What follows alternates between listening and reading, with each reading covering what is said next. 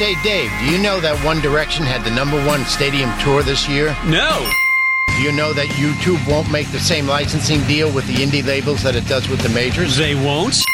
Do you know that Vivo only airs videos from Sony and Universal and does not censor any material? Hey, Steve, how do you know all this stuff? Because last semester I tuned into Music Biz 101 and more on Wednesday nights at 8 p.m. on WPSC Brave New Radio and heard industry guests talk about all of this stuff. That's that cool show from the Music and Entertainment Industry Management Department on campus that you can call in or tweet questions about the music biz, right? It's the only one in the country, and it's a Stitcher Radio podcast as well. Wow, so the show airs live every Wednesday at 8 p.m. I bet they have great guests lined up. I'd like to learn more about touring using social media and DIY stuff. Just coincidentally, the semester show will include tour manager Dave Laurie, social media whiz Sean Rosenberg, and from Clifton, Sean and Rachel from Blue Raven Entertainment. When's that show on again? Wednesday nights, 8 p.m. live only on 88.7 WPSC Brave New Radio. And it's free!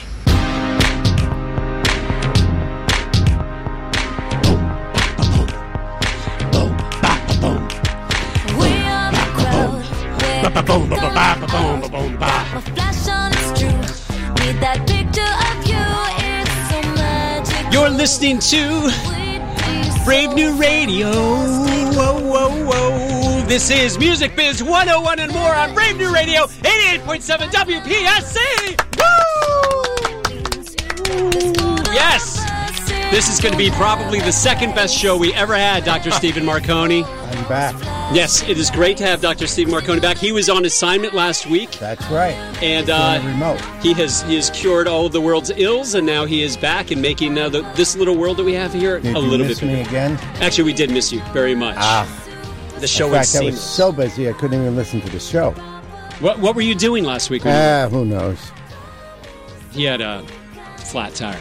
So what we are doing today is we are doing our Music Biz 101 and More radio show on 88.7 Brave New Radio, WPSC, which is the radio station, the official radio station of William Patterson, the university.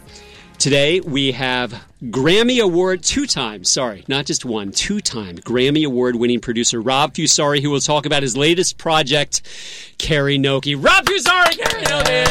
Hey.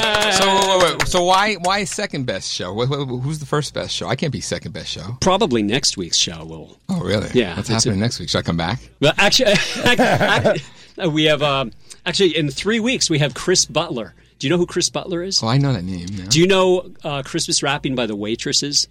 So keep going. Anyway, he wrote all the big hits for the Waitresses, and he's going to be in here. And so he's topping me. He wrote before it hits. even happened. He topped me. When you were just a little baby, he was writing hits. I mean, I'll give him props. Then. Everything I'm coming. Then I'm coming. This show also proves that there is life after WPU. Yes, this entire show, from you to me to our student guest, Rena Tyner. Rena Tyner, student. Hey, guys. There we go. All right. Yeah. This is Rena Tyner. No, Rob is an alum. Rob is an alum. Rob got his degree in music management Yes, he did. from William Patterson. Very University. successful. That's right. Thank you. Yeah, that's right. And this is gonna be very exciting. Yeah, well, you did take it.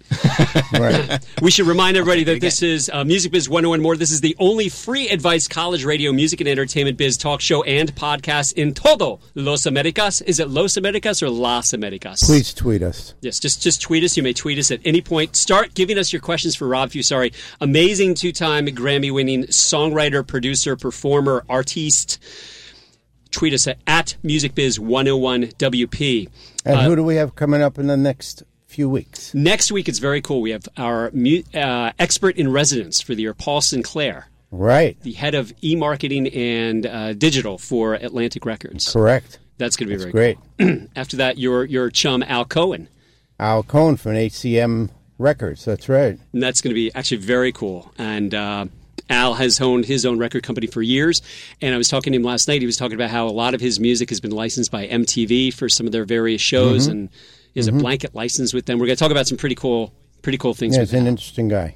After that, Chris Butler, who was the lead guy in The Waitresses. Christmas Waitresses. Rapping, I Know What Boys Like. I'm just trying to scratch my head a little. Oh, okay. Yeah. You would know this song. I know that one. Yeah, so I know what boys like. Okay, I can rock with I that. bet you know Christmas rapping. It's I can on. rock with that. Yeah. You grew up with. I'm a fan. Okay, fine. And then after that, Jim Nelia, who is did we mention our producer? Not Our producer. We have a producer, and his name is Philip Gorachowski. That's right. Philip's dad is Jim Nelia, who is an author, and I was reading his book before I came here today. And he is also the manager. No, personal man. What is he? He's the manager. He's the personnel manager. Personnel manager for New Jersey Symphony. Each week I'm getting a little bit closer. Today I said personnel, so it's personnel, which is a German word. Well, he needs to be personal, but he's personnel. with two N's. Phil's getting funny now already. Yeah, Phil is a very funny guy. What number show is this? This is show number 23, and he's God. This will be 23 shows. All right. I know. I can take a few weeks off now. He can smell his graduation. And we are taking phone calls and texts, correct? Yes. The number, 973-720-2738. Lots of questions already in the hopper. Can I ask the first question? Please, I hope it's personal. Why don't you guys have an air conditioner in here? Yeah. It's a way to make the guests uncomfortable. No, I knew there was some strategy to it. See, it that's how you do Yeah, it. that's right. All That's right. right. We've already warmed you All up. right, so the truth comes out. You spread out the truth. All right. We know exactly Always what a we're motive. doing. That's right. So follow us on Instagram, Facebook, blah, blah, blah. We're also on Stitcher.com, which was recently bought by... Deezer. That's right. Deezer, which is the huge international streaming service. Number 2 that is not in the United States. Mm-hmm. Number 2 in the world. And they picked up Stitcher.com, which is where you can find all of our podcasts. And, of course, you can always go to the web and find us. Music Biz 101 WP. Dr. Stephen, why don't you give the third degree to our student co-host, Rena Tyner, and then we'll get to Rob. Yes, Rena. Hello. So everybody. what did you do in your career here now that you just graduated? I know you had an internship at Epic, then you had another one, and then there was another one. Yes. How many were there? I was a super intern. Yes. I was there. I was at Epic Records for about 2 years. The best part was the A&R department, which is actually where I met my mentor. His name is Shah Money XL, who is the former president of G-Unit Records and also responsible for being a part of a lot of 50 Cent's career back in 2001. He actually introduced me to Johnny Shipes, who is the CEO of Cinematic Music Group, which has artists such as Joey Badass and a couple people like that, Fat Trell. And I ended up being a personal assistant for Vashti Kola, who is a film director and fashion designer. From there, I actually moved on to working for Blue Note Japan, where I currently the talent management and booking coordinator. And I work closely with a lot of jazz musicians and also some alternative musicians as well. And I work in the Japanese department, so basically I'm a bilingual booking coordinator. Boy. Do you speak Japanese? Yes, I do. We taught her everything she knows. That's right. Rob, speak some of that Japanese that you learned in the Now, should I sing it or speak it? Which one do you want? Come on. I can only sing because it's the left side of the brain. Just do your Japanese Maya Angelou. Right. The singing part. Where did you learn Japanese, though? Is that something you learned at home or She's something? part Yes, Japanese. my mother's from Japan, and I also went to school every weekend while everybody else got to sleep on Saturday mornings. I was Great. at school from 9 to 5, and learning Japanese. So I took that advantage and decided to work with music entertainment that had to do with Japanese and American artists. Great. I think that's Great. and I think there's the great point there as well. Everybody else is sleeping. You're improving. You're getting better yourself. I'm in school. That's great. And look, you're working and you're already doing very well. So good And for if you. I Thank may, you, guys. may read maybe a listener or two's mind, she is the granddaughter of the great pianist McCoy Tyner. You can't smile on radio. Nobody's just smiling now. Right. So let's get to our guest, if you would. Yes, let us get to our guest. And as we're gonna bring up two things. We mentioned earlier the phone number and the text because we're going to be giving away some great swag, and we're also going to be giving away a pair of tickets. A pair of tickets, right? A pair of tickets to see Carrie Noki. This is Rob Fusari's alter ego, Carrie Noki, and at Webster Hall on November 18th. Are you opening for Neon Hitch, or are they opening for you? We are opening for Neon. You are opening for Neon Hitch. Yes. So that'll be 2 tickets, Webster Hall, November 18th. You will have to answer a trivia question shortly.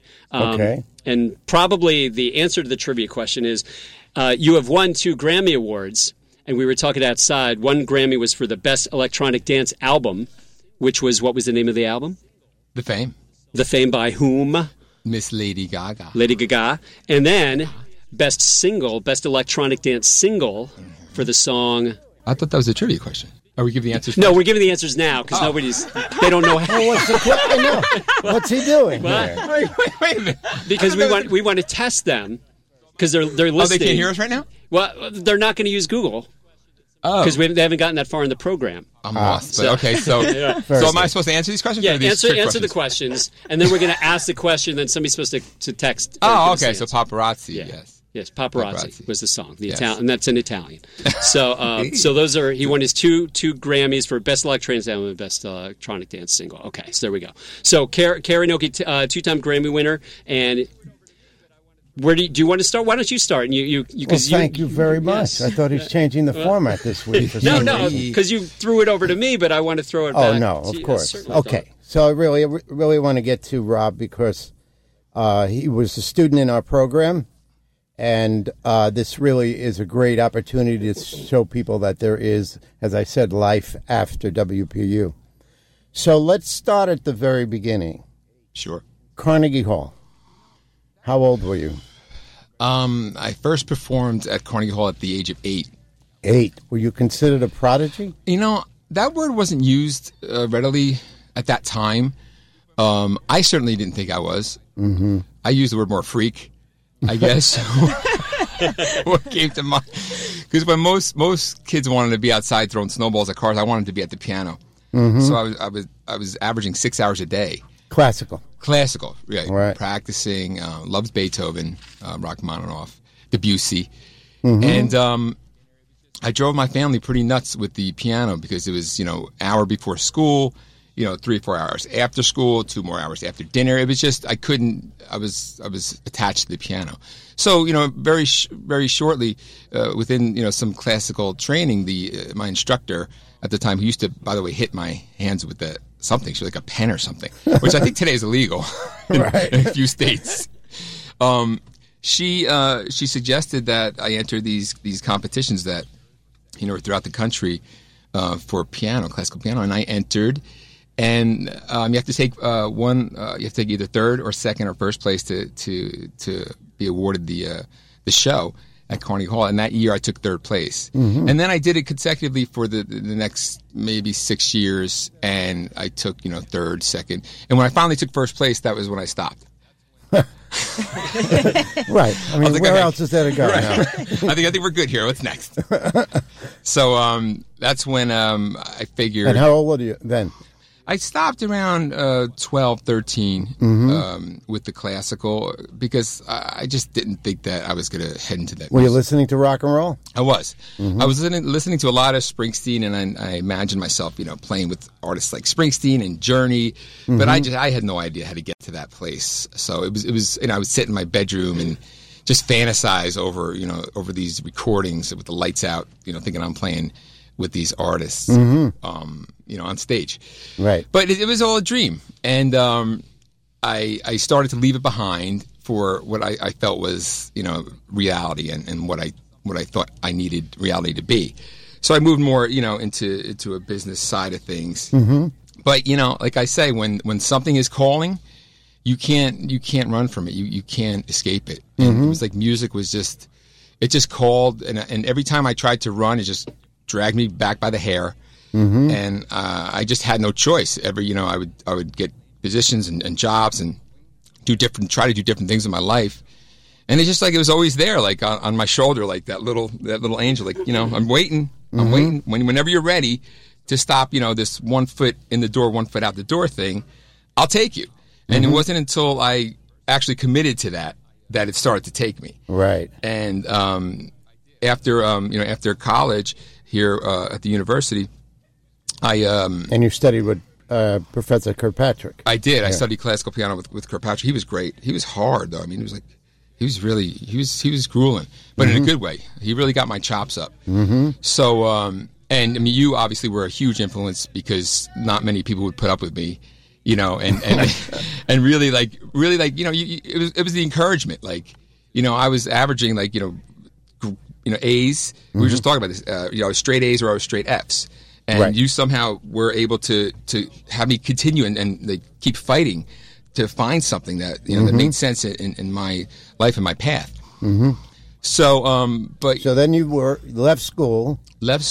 And you were in your mother's basement? I was still living at home with my mom, and I was working a job as a computer consultant. And you were writing? I was writing every day. You know, I would leave work at 5 o'clock, and I would go down to, you know, the downtown Newark, which isn't the best place you want to be in the middle of the night. But I was taking my chances, and I would leave work at 5, 6 o'clock, and I would stay down in the studio till, you know, good 2, 3 in the morning, and I would just come back and repeat this whole cycle for, you know, a good solid year. And finally, the company, you know, kind of got wind to it, and they looked at my computer and they saw these lyrics and all these notes of music, and they were just like, "You got to go." So they too creative. Yeah. So they fired me, and I went home that day, and I walked into the house, and I said to my mother, I said, "What do you feel like? Let me just stay here 1 year, and let me just let me try music full time. You know, let me just really go for it." And she was like, No, it's not happening. Right. She's like, "You've been doing this how many?" You know, I was in my 20s now, early 20s. Right. So you've been doing this for how many? Like, you know, just come on, like, you know, just move on. Right. But I'm like, I promise. I said, if you just give me 1 year, like full on, I haven't really done it full on. It's always been that 1 foot in, 1 foot out the door. So she gave me the year. And I just went hard. I was writing every day. I was down in the basement. I was collaborating. I was, you know, just trying different styles. R&B was really big at that time. You know, like people like Babyface and a lot of you know, girl groups were coming out in the R&B style. And I was just going hard at it. I was taking meetings. I had this old beat up Ford Taurus car, and I thought it was the end. Like, I was giving up when my Ford Taurus broke down in the Lincoln Tunnel. And I had about $40, you know, left in the bank, and I couldn't even get the car towed. I'm like, no to the music. No, that's it. You know, I was taking meetings as nothing was happening. So what do you mean taking meetings? Like, who were you meeting with, and how were you getting those meetings? I was buying the source book that actually I think Dr. Marconi turned me on to. There was a record industry source. Remember that book? Is that still around? I think it's still around. I don't know. but it was like my copy's gone. I know that somebody stole it, sitting on your right. But it was like it's in the Lincoln Tunnel. Wasn't it like $100 or something? I gathered up like $100. I bought this book and I just started cold calling these labels and these A&R people. And somehow I just, you know, I weaseled my way through into some meetings, and everybody I met with was like, "Yeah, no, it's just not happening. I don't hear anything." And you know, the year did go by at my mom's, and she kind of didn't notice, so I kind of just prolonged the time period as long as I could. And then it was like maybe 16 or 18 months into it. I was down in her basement. And I was driving them nuts there with the bottom, with the subwoofer, with the whole house was just like up and down, like moving basically. And they hated it. You know, it was crazy. So she came down to the basement one night and she goes, and she had like, you know, she had tears in her eyes. And she's like, I'll never forget it. She was like, "What are you doing? Like, what are you doing?" And I'm like, "Come on, Mom. Like, don't you hear anything here? Isn't there out of one song? Isn't there one hit in here? Don't you hear one that could possibly be a hit?" And she's like, "It's just not." She's like, "It's not. This isn't for you." She's like, "I just don't think you're built for this." And you know, that's when it really started to like hit me. Like, what the hell am I doing? Like, it's just this is ridiculous. And you know, a month later, I was working on a song, and someone walked into my studio that particular day, who was a producer. By the name of Vincent Herbert, and I was working on a song called "No No No." I had demoed the song, and had the first verse and the hook down, and you know, we were just kind of, you know, I just met him that day, and we were just kind of, you know, BSing, and he's like, "Let me hear what you got up, like, you know, play me something." I'm like, "All right, I don't know, this is like just something, I don't know, it's just I felt it was like almost too simple." Because it was like that no. Right. When it's really yeah. It's like that one note, and I was like questioning it because like melodies can't be that simple. Like I want simple, but that's ridiculous. So I played it for him, and he flipped out, and he said he was working with this group that he thought would be a great match for the record, and that group was Destiny's Child. So he took a copy. I mean, I hate to use the word cassette, but something like a cassette. And he played it for the A&R, who was Teresa LaBarbera White's at the time, for Columbia. And he called me maybe like 4 or 5 hours later. He said, "We're cutting the song, and it's going to be their first single." So immediately I thought, he's full of it. Like, what's Right. this guy like out drinking right now? Right. Like, there's no way. So then he says, "I'm sending over 4 DA88 Tascam machines, which were digital recorders, to your studio to track it." So then I was like, I'm thinking to myself, what does that even mean, track it? Like, I hadn't tracked the song before. I was like, what do you mean track it? And what do they? I don't know how to use these machines. Right. All of a sudden, this like huge truck starts backing into my mother's driveway and starts unloading equipment. My mother's like, "What is going on now?" You're doing drugs, Rob. You're doing drugs. I know it. So I was like, this is like phase 2. Like, this is like, it's getting worse by the minute. So they leave all these machines. The studio was like literally like, I don't know, like maybe 10 feet by like 10 feet, the whole room. So here they're like, they got the machines stacked up to the ceiling. I'm going through the manuals, like, what do I even do with this? Like, what's a SIMPT code, and I'm trying to track the music, right. And it takes me like 12 hours because I don't know what the hell I'm doing, and I'm like one man in there. And Vincent was like, make sure as soon as you track it, you come to the studio and bring the tapes. So I didn't show up till like 2 days later with the tapes. So I get into the studio. We did it at Chung King in New York City. And I had never been in a studio before, a professional studio, that is. And I give them the tapes. They load up some stuff. They transfer some of the music over to, I forget the medium they were recording on at that time. It probably was a Pro Tools, but he proceeds to say to me, "Well, okay, so let's start." I'm like, "Let's start." I mean, I thought my job was done. What do you mean, let's start? So he goes, he sits me in the producer's chair in front of the console, and there in front of me stands in the booth waiting to be directed Beyonce. Right? So I'm like, this doesn't, something doesn't fit here. So I give her the first line of the verse, and then I give her the second line, and all of a sudden she sang it, and I was like, oh, okay. Okay. That's what it's supposed to sound like. Right. And then that was the moment. Like, that was the lightning strike. That was when it all changed. We recorded the song with the girls, and it was like that day was the tornado that picked me up, and it took me on this ride that has been going ever since. From that day on, I went on to do, like, the next month I was working on, artists like Montel Jordan, Queen Latifah, Master P, Bone Thugs and Harmony. It's just this whirlwind of CeCe Winans, which is one of my favorite artists, by the way, that I've ever worked with.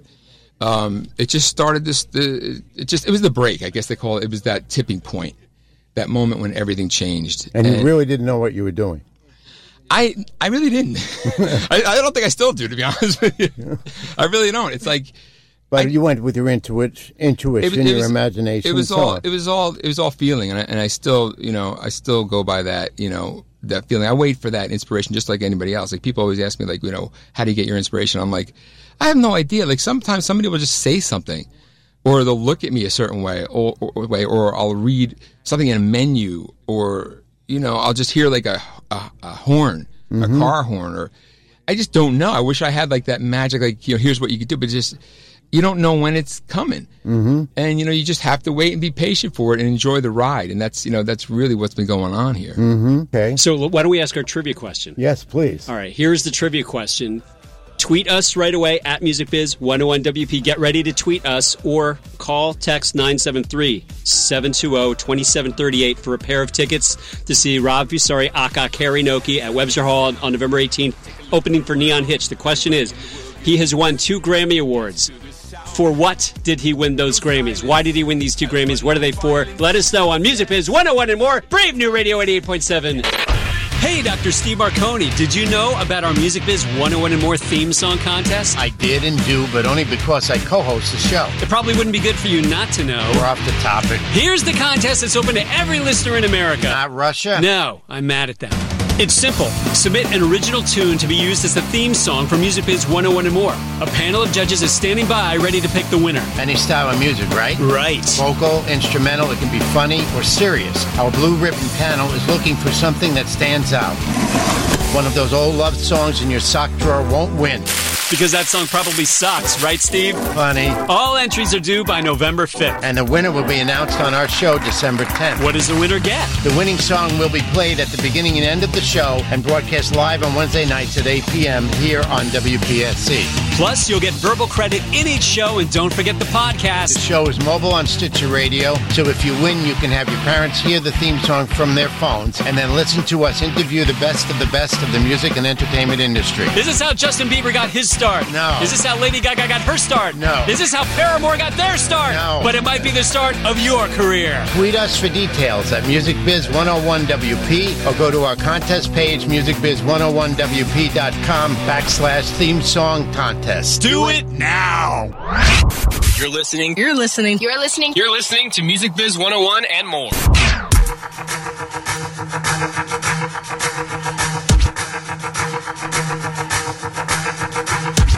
Just like the Bootylicious, it's Rob Fusari. Still looking for a co-host. That's right. So Rob, you wrote this guitar lyric when you did Bootylicious? No, I didn't write that guitar lick. That's Stevie Nicks. Okay. I've never heard of her. I've never. She's a has-been. She's no Rob Fusari. I'll tell you that. We are all listening to Music Biz 101 and more on Brave New Radio 88.7. I'm your Professor David Kirk Philp. You may call me Professor David Kirk Philp. We're here with Dr. Stephen Marconi, who you may call... Call me anytime. Call me anytime. Just don't call him late for dinner. Too. We want to bring up to you real quick. We are 1 week away from getting all entries in. How's that going? It's going very well. Our theme song contest, you just heard the promo for it. It's going most excellent, and it looks like Rob Fusari, aka Karinoki, is about to enter the contest as well because it's open to anybody. It's open to anybody. I'm taking it. Yeah, he's going to win this contest because he wants to come back and get on the radio. But this is a great way. If Rena. Yes. If you're an artist, Yes. would you like to get your music played on the radio? Of course. Would you like to get your music played on the radio for free? Of course. And you don't want to pay $100,000 to some guy to get your radio. No. Never. I want you to love it and want to free it and play it for free. That's right. We are going to. This is the way we would free Willie, and we would allow. This is a great way to get your music played on the radio. Mm-hmm. Here at college radio, this is where everybody started. You two started on college radio. Tom Petty started on college radio. Three Doors Down all started on college radio. So this is a great way for people to get started with their careers. Enter this contest. It costs you nothing to enter, and if you lose, you got nothing but great experience. And then if you win. You get on Philip Korchowski's show. You get on our show. You get played for a whole year on this show minimum. You can't buy that. You can't buy love, and you can't buy the time on Philip Korchowski's show. He is bribe free. So that's the Music Biz 101 and more theme song contest here on Brave New Radio 88.7. Dr. Marconi, finish up. I mean, the conversation. Oh, okay. Let's end it. We're going to end the show really early because we're bored. No, of course not. Continue where we were with the second best show we ran. Yeah, so Rob, you were on the map. I mean, you were on the map. You were on some people's radar. I was. And then that fateful day that who was that turned you on to Stephanie's music? Right, so a friend of mine introduces me to this girl, Stephanie Germanata, and everything changed, I guess, in that moment when she sat down at the piano and played a song that she had written for me at my studio. The song was called Hollywood. And it just, to me, it's just when time stands still, it was one of those moments. Mm-hmm. I felt like I was watching history. Mm-hmm. I felt like I was watching, if I could go back in time and watch Bowie at his first meeting with a producer or label, it felt like that. And everything just kind of warped and stood still, and I dropped everything I was doing. Had she heard of you? She did. Mm-hmm. She heard more of the records like Bootylicious and some of the other more R&B stuff, and she knew that wasn't her. But I think the thing that she didn't know that was only one side of me, one small slice of what because I had grown up on artists like Yes and the Police and the Bee Gees and. Mm-hmm. So again, it was like she came in And after that day, you know, I just invited her back to my studio day in, day out, and we worked every day for, you know, good solid year, just writing and developing her sound, her look, you know, her live show, you know, the name, just everything was just, you know, it came very naturally because she's pretty damn brilliant. Did she know the Queen song that eventually? You know, this is the debate. I mean, it's been debatable, and I don't want to say she didn't know it, but I can't say she knew it. I mean, she's young. I mean, you know, Right. she still is young, and I knew it, and I mean, it's my recollection that, you know, I would just, you know, it still is one of my favorite songs, even outside of Queen, just in general from that era, and you know, I think, you know, it just became part of that, her entrance when she would walk into the studio every day, and I would start singing, you know, the song, and then she would start singing it with me, and it just became like our entrance. It was like instead of hello, Right. it was like that was our hello. And, you know, it's something that like stuck to her. Like we never got the song that I felt was, you know, my, you know, Radio Gaga to her or vice versa, but we got the name. And, you know, and we got the, you know, it was like the once that name kind of came in, everything just started to glue more. And I don't know why that was, but even the music changed, and the whole thing just started to take shape. You know, it's funny how just even like a name sometimes like, oh, this makes it all like starts to fall into place, like click, click, click, click. And it was that moment with the name that things just started to really fall into place. We started to move into a more electronic, you know, drum machine, synth, pop, you know, bass direction. Lyrically, things started to change. It just fell into place in that moment when the name came in. So you had a great career then. Obviously, people can Google you or go to Wikipedia or whatever. But you then, I guess, felt that this should be something you want to do for yourself, something that you had some energy as an artist inside you rather than a producer, which is a great gig, of course, but you felt there was more. So there was sort of this metamorphosis that was evolving from out of you. Yeah, and I think it evolved out of, you know, even the Gaga period, because after Gaga, it was almost like, what the hell, what do I do after Gaga? Yeah, right. You know what I mean? It's like, and I, for a little while, I was trying to convince myself that, well, I could totally top this. Like, this is just one. I can go way past this. But, you know, and at that time, there were so many new artists that, you know, they were coming to me, they were emailing, calling, and sending me their music. They felt that they were the next, you know, that next thing, the next Gaga. And I listened to most of them, to be honest with you. And I met with a lot of artists. I wrote a lot of songs, trying to, you know, see if somebody had that thing. And, you know, after, I don't know, it had to be a couple hundred artists that I recorded and just tried some things on. But nobody, up until that point, you know, this is, I guess, 3 years later after the fame, I felt not one had given me that same feeling that I felt, you know, the world slow down and stop spinning when I heard her. And the music just started to fade. I mean, that's the best way I could explain it to you, is that the music, everything I started to hear that I was doing coming back just started to seem one-dimensional, and it didn't have a life. It didn't speak to me in any way, and it was a very trying time for me, because I mean, I said to myself, "Is this it? I mean, does it end here?" And if it did, then that's it. And it was a good run, and I can't complain about it, you know, because the journey has been amazing.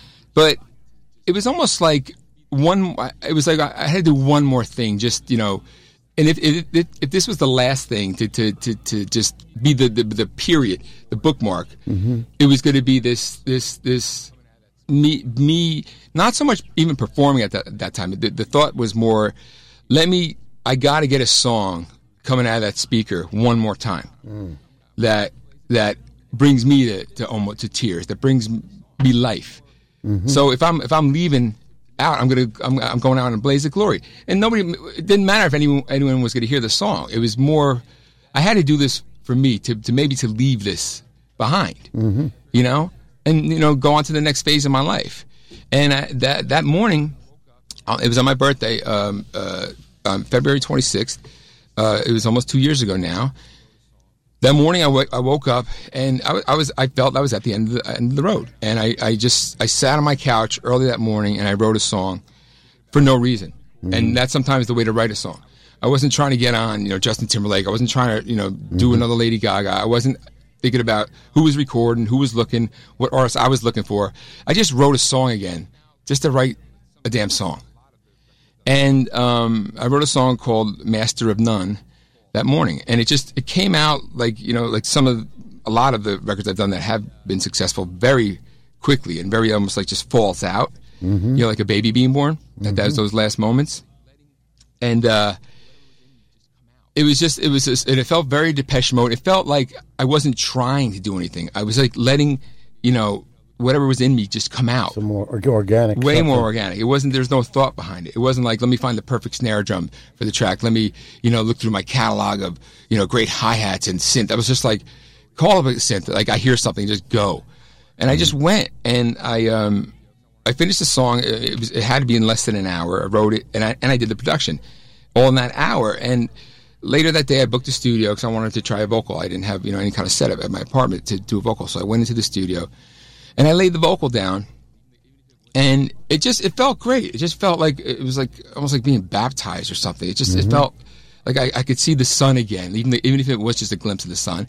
And that night, I went out to dinner for my birthday with some friends, and I came back to the studio, and some people had come to the studio, you know, to wish me happy birthday.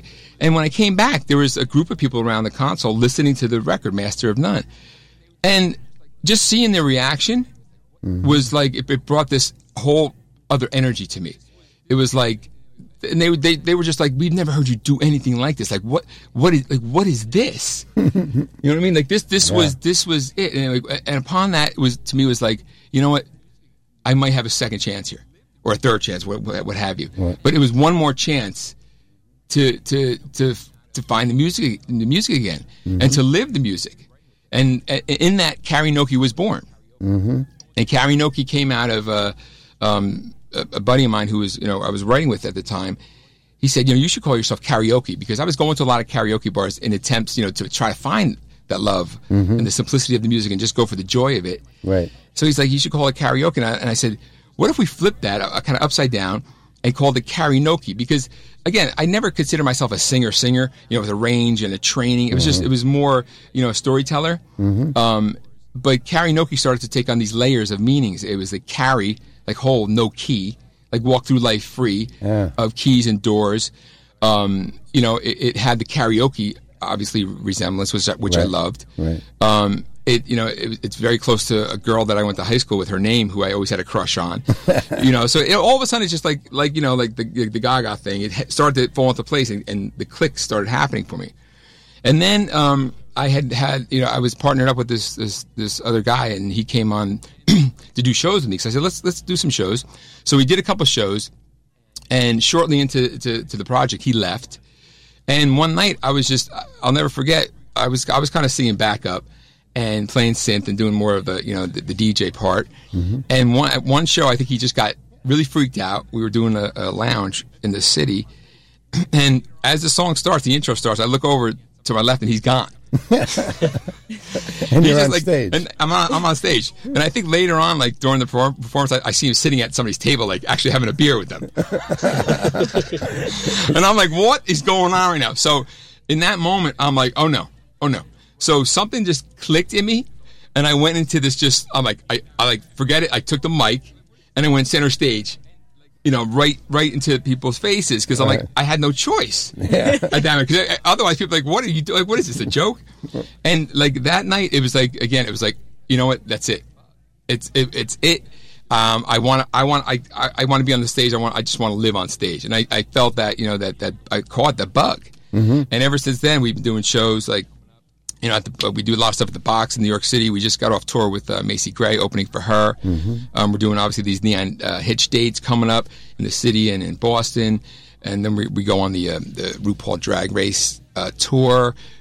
through several months throughout the country. So it's been on the road and doing a million shows. So it's amazing. We have a winner for the tickets, by the way. Her name is Devana Aprovato, and the question was, you won the 2 Grammys, one for Best Electronic Dance Album, the other for Best Electronic Dance Single, and the answers were, the single was Paparazzi, and the album was, is it The Fame or Fame? The Fame, right, The Fame, right. Mm-hmm. And Devana Aprovato has won those 2 tickets, so Devana will find me, and I will find the tickets, and then I will make sure that that works out. So congratulations, Devana! Yeah, Devana. And when's that Webster Hall date? That is November 18th. What day of the week is that? Do we know? That is a Tuesday? Tuesday, November 18th. Mm-hmm. All right, there we go. Congratulations. How about some tweets? Yeah. Alrighty, we have some tweets today. Aaron Glagliardi asks, when writing for other artists, do you find you have a standard structure for the songs and then you include the artist style, or do you make the song first for the artist? When I first started, I did it that way. The later, I used to try to prepare myself and do something for the artists before they came in. And that started to backfire on me because it never felt cohesive. It never felt like a marriage. Later on in my career, I learned that wasn't the way to do it. And I didn't prepare much at all. I let them come in. I let them tell me their story. I let them really sink in, their energy and their vibe and their personality sink into me. Because how do you write for somebody if you don't really know them? I think, even getting to know somebody in one day, that's even almost impossible. Mm-hmm. So it was the more I can get out of them, I didn't really care if they even wrote lyrics or wrote melody. Just sit in the room with me while I do the writing and the production. That's fine too, because I can get your energy. So I switched it around later in my career that I learned that I got to get your energy first to do something that's cohesive and it marriages you. Okay. Why don't you? While we look for another tweet, I have a question for you. I was looking at Bootylicious has 4 writers attached to it, for example, and Wild Wild West. Who are those 4 writers? There's you. There's Mrs. Nix. Or she's right. She deserves some. She deserves some. With the sample there. And that. I don't know who the other. I don't remember who the other 2. Oh, Beyonce's on there, obviously. Beyonce. Okay, and then a 4th person. It's probably the person who wrote with Steve Nicks on Edge of 17. Okay, it could be. You think is that? Yeah. Okay, I think so because it was really me and Beyonce. So let me ask this question. Because when you wrote the song, were you thinking, I want to use the sample from Edge of 17 in the song? And if that was the case, well, why don't you answer that question? Then we could talk about how did you get that sample? No, I wanted to do I wanted to start with something from actually Eye of the Tiger, Survivor. Mm-hmm. And I went through my CD collection at the time, and I knew I had the record somewhere, but I couldn't find it. But I knew that, because in looking for it, I had seen the Stevie Nicks Greatest Hits record, and I knew that Edge of 17 had that similar thing, that riff. So I'm like, I'll put that in there for now, and then I'll change it after the fact. Obviously, I never got to change it because everybody fell in love with the track, and then we wrote the lyric to the track the way it was. And then when I wanted to change it, Beyonce's manager was like, "No way, you're not changing that note on this record." By the way, the guys of Survivor actually listened to this show, and right now they're freaking out. That could have been ours. That could have been ours. They're all upset. They wanted to buy new cars. So when you decide, okay, we're going to use the lick from Edge of 17. Did anybody have to do any talking to anybody and say, by the way, we have to get permission to use this lick, or was it, hey, it's not going to be a problem? Oh no, it's always got to clear it. So Stevie Nicks was obviously honored to be a part of it. I think one of the things that she wanted was to be in the video. So she was in the video, and she she's a huge contributor to the record. But I always find it questionable in the sense that. But I guess I don't know. I mean, is it Stevie Nicks? If you're just using the guitar riff, is it Stevie Nicks or is it actually the guy who's playing the riff? Mm-hmm. Did Stevie Nicks actually tell him to play the riff? Well, I guess this is something we'll never know. So I mean, doesn't he deserve some? Yeah, it's a valid. You know what I mean? I hate that. Question. Watch, he's going to come after me now. A lawsuit in the mail. He's listening to the show as well. He was a work for hire, so it didn't. Right, he's a work for hire. It's kind of like Waddy Wachtel or somebody who was the guitarist, actually. You go back to 81, the Belladonna album. Yeah, with the curly hair, he had that curly hair. With the John Lennon specs, actually. Right. And because in the same vein, Wild Wild West also was credited to 4 writers. Obviously you, obviously Stevie Wonder. Right. And then I don't know if Will Smith was one of the 4 or not. Do you know who the other he was? Do you know who the 4? It could be Kumo D, because that Wild Wild West was Kumo D. Okay. That was his riff, yeah. Yeah, so he got 5%, I think, for it. Well, that's a question because you look at all these songs today. Wrecking Ball had 5 writers. The Monster had like 7 writers. Yeah. And how are different people getting their 5%? Well, it's like that's a great example because we're taking different pieces of different records and different songs. So it's like a collage. So everybody has to get their piece. So they're not necessarily in the writing. No, mix. like obviously Stevie, that was legendary. I wish. Right. He got 60% of the publisher. Was that part of the deal though? When you went to the public, well, you had to get 2. Oh, it's just publishing. So when you went to the publisher, they said, okay, if you want to use this song, he gets 60% or no deal. Do you recall that? Yeah, he actually got 60%. He got a $500,000 advance. You know what's funny? I used to work with that division of Universal on the master side. And when they were trying to get permission from Universal, I was in the office with the licensing for Wild Wild West. I was in this woman, Rhonda Malmland, for Universal Music Enterprise. I was in Santa Monica, and she was playing me this song, and she goes, "I have to come up with how much money we need to ask for to." And you couldn't talk her down. I didn't know it was you at the time. That's the funny thing. I remembered that today as I'm serving spaghetti to my kid. I was in the office when we screwed your. Yeah, she was probably like, "We don't even want to do this. Just say the largest number we can think of, and they won't do it." Well, you know what they did? It was probably a trade. They probably, because that was with that was Columbia. He was signed to. Yeah. They probably said, "We'll give you Wild Wild West. Give us X amount of dollars. In returern, we need whatever track from you guys for our other artists." And some, so yeah, anyway, that's crazy. Rena, do you have another tweet? Yes, we do. Nico D asks, "Who was the easiest client to work with, either personality wise or package wise?" Bobby Brown. No, I'm just kidding. And you have worked with Whitney, so when you work with Whitney, you actually work with Bobby. That's why I said that. Easiest. That's a good question. I'm going to say CeCe Winans. I mean, I always go back to CeCe Winans. I don't know, like she probably doesn't even remember me, which is the craziest part about it. But she took me in that weekend like a mother, and like she had this piece about her that I just can't explain. She invited me out to dinner with her family, into her hotel with the family. Just from doing a record, it was like I was family for her. And I had never been treated like that by an artist before. But I got to say that the most fun session was Will Smith, because it's ridiculous. He's ridiculous. I can't, he had me I really thought I was going to have to go to the hospital from the laughter. You know, when your stomach just is like, I'm like, please, just no more jokes. And he loves that, and he would just keep going until you were literally passed out on the floor. Like you couldn't breathe from the laughter. That was the most fun I ever had in a session by far. Mm-hmm. Tim Geisen asks, in reference to Lady Gaga and Destiny's Child, how different was the radio version compared to the demo? The demo for Paparazzi is the record, so it's the same version. Yeah, awesome. It didn't change. Nothing changed. I think they just mixed that with an engineer, just tweaked the sounds. And the other one was what was the first song? It was Destiny's Child and Lady Gaga. And so the Destiny's Child was the Bootylicious. Yeah, I guess that was the demo too. Wow, that's great. Yeah, that was the demo too. All right, it makes it easy for me. I don't have to cut a record. Well, sometimes doesn't the demo capture it all, and then the producer sometimes takes it the wrong way. Yeah, that's how I'll Always Love You. I heard that they remixed it a bunch of times, and they went back to the demo, and that was the one that was the record.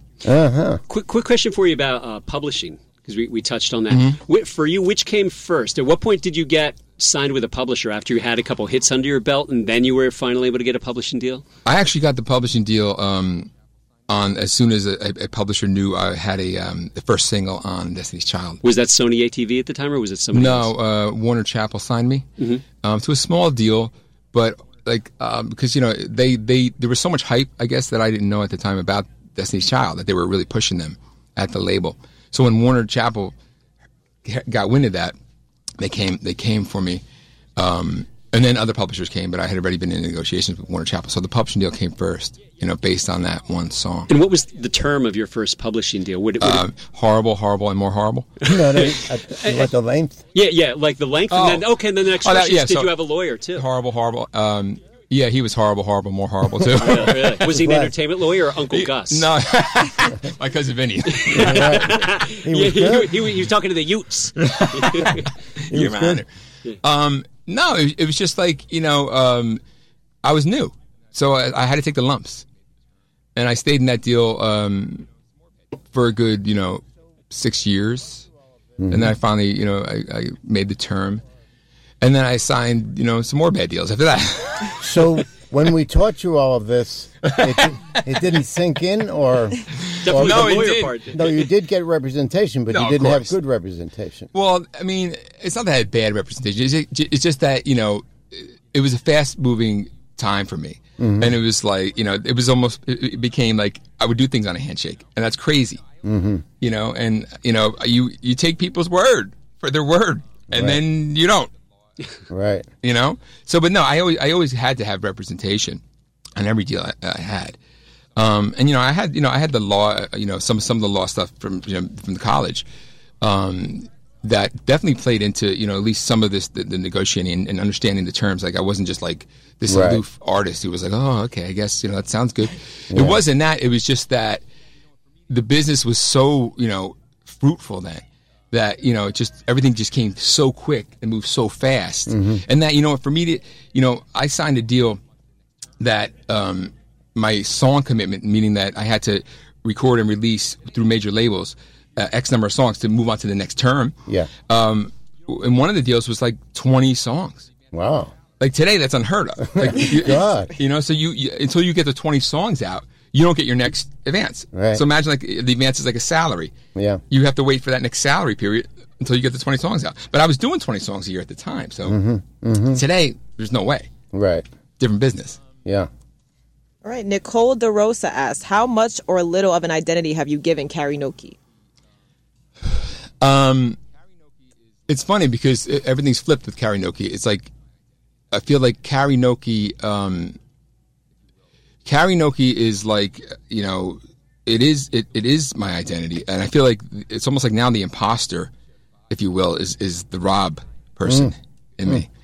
And he's the one who has to share the body and look for time in that body, because karaoke wants it all. And he's taken it all, and he knows how to get it. And he knows how to kind of squash Rob, if that makes sense. I know it sounds a little bit like it's not multiple personalities, so don't take it like that. Maybe a little bit of that, but he, like, karaoke has taken over, and Rob has to fight for time. It's like, with my family, even, like, they when they call me Rob, and like they're still talking to me like it's Rob, and like I'm not there. Like, they see it's like until you could get on the train and follow me here, like, then we could all play happily together. But Rob, he's still there, but he's had to sit now, and karaoke stands.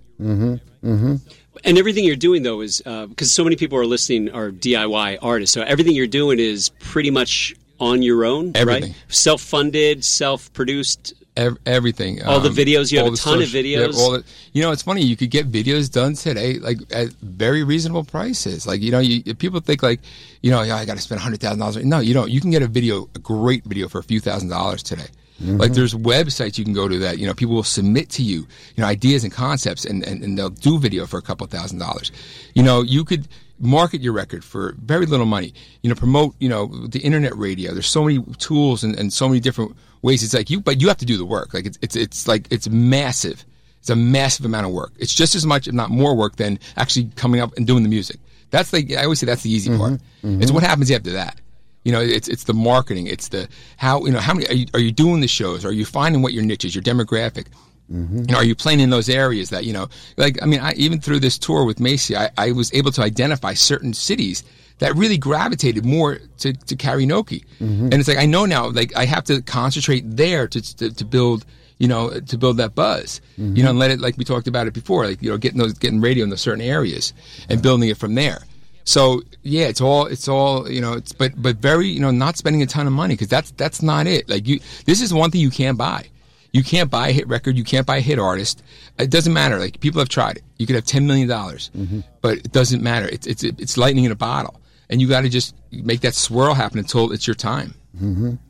Interesting, because I saw a karaoke show, and I've seen the videos, of course. Interesting that you would team up with Macy. Were you looking for an African-American audience? Did you think about that at all? Of course. And the thing that came to mind is we wondered, is Macy's crowd the right demographic for karaoke? And then, well, it hit me. I had written for Macy in the past, so I'd written songs for her. And then it hit me. The other thing that hit me was that she's a real artist, and karaoke is about artistry. It's about bringing back that essence of what you felt when you saw a Bowie.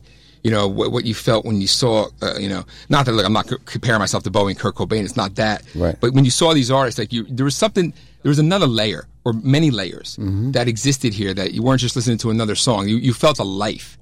You felt a soul. You felt you felt the earth move. Like, I hate to sound cliche, but you actually felt something in the earth move when you watch these artists for the first time.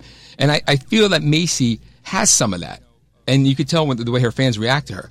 There's something legendary about her. And, for me, that was just enough, of a catch that I'm honored to be opening up for her. It was enough for me. Whether, I felt almost like it might have been like Prince opening up for, the Stones at Shea. It could have been that. Right. And look, in some nights, I'm not going to lie, it was like they weren't getting it. But most nights they were getting it. And that's what you do it for. What's funny, speaking of Prince, our outro song is going to be, could it be Be Who You Are? Be Who You Are, which reminds me of Prince besides the song, but even the way you titled it, the letter U and R, I'm thinking I would die for you. That's my man. Yeah, and so that's cool. We actually need to wrap it up, unfortunately. So, hey, win that song writing contest, and then you can. We didn't give away any swag. On that we have social media. We're gonna keep listening, and we have the podcast. When the podcast comes out, there we go.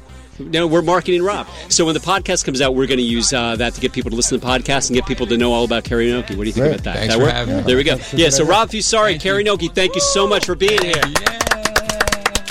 We want to thank Rena Tyner, our student co-host for the week. Yes. We want to thank Philip Gorofsky, our producer. Yes, sir.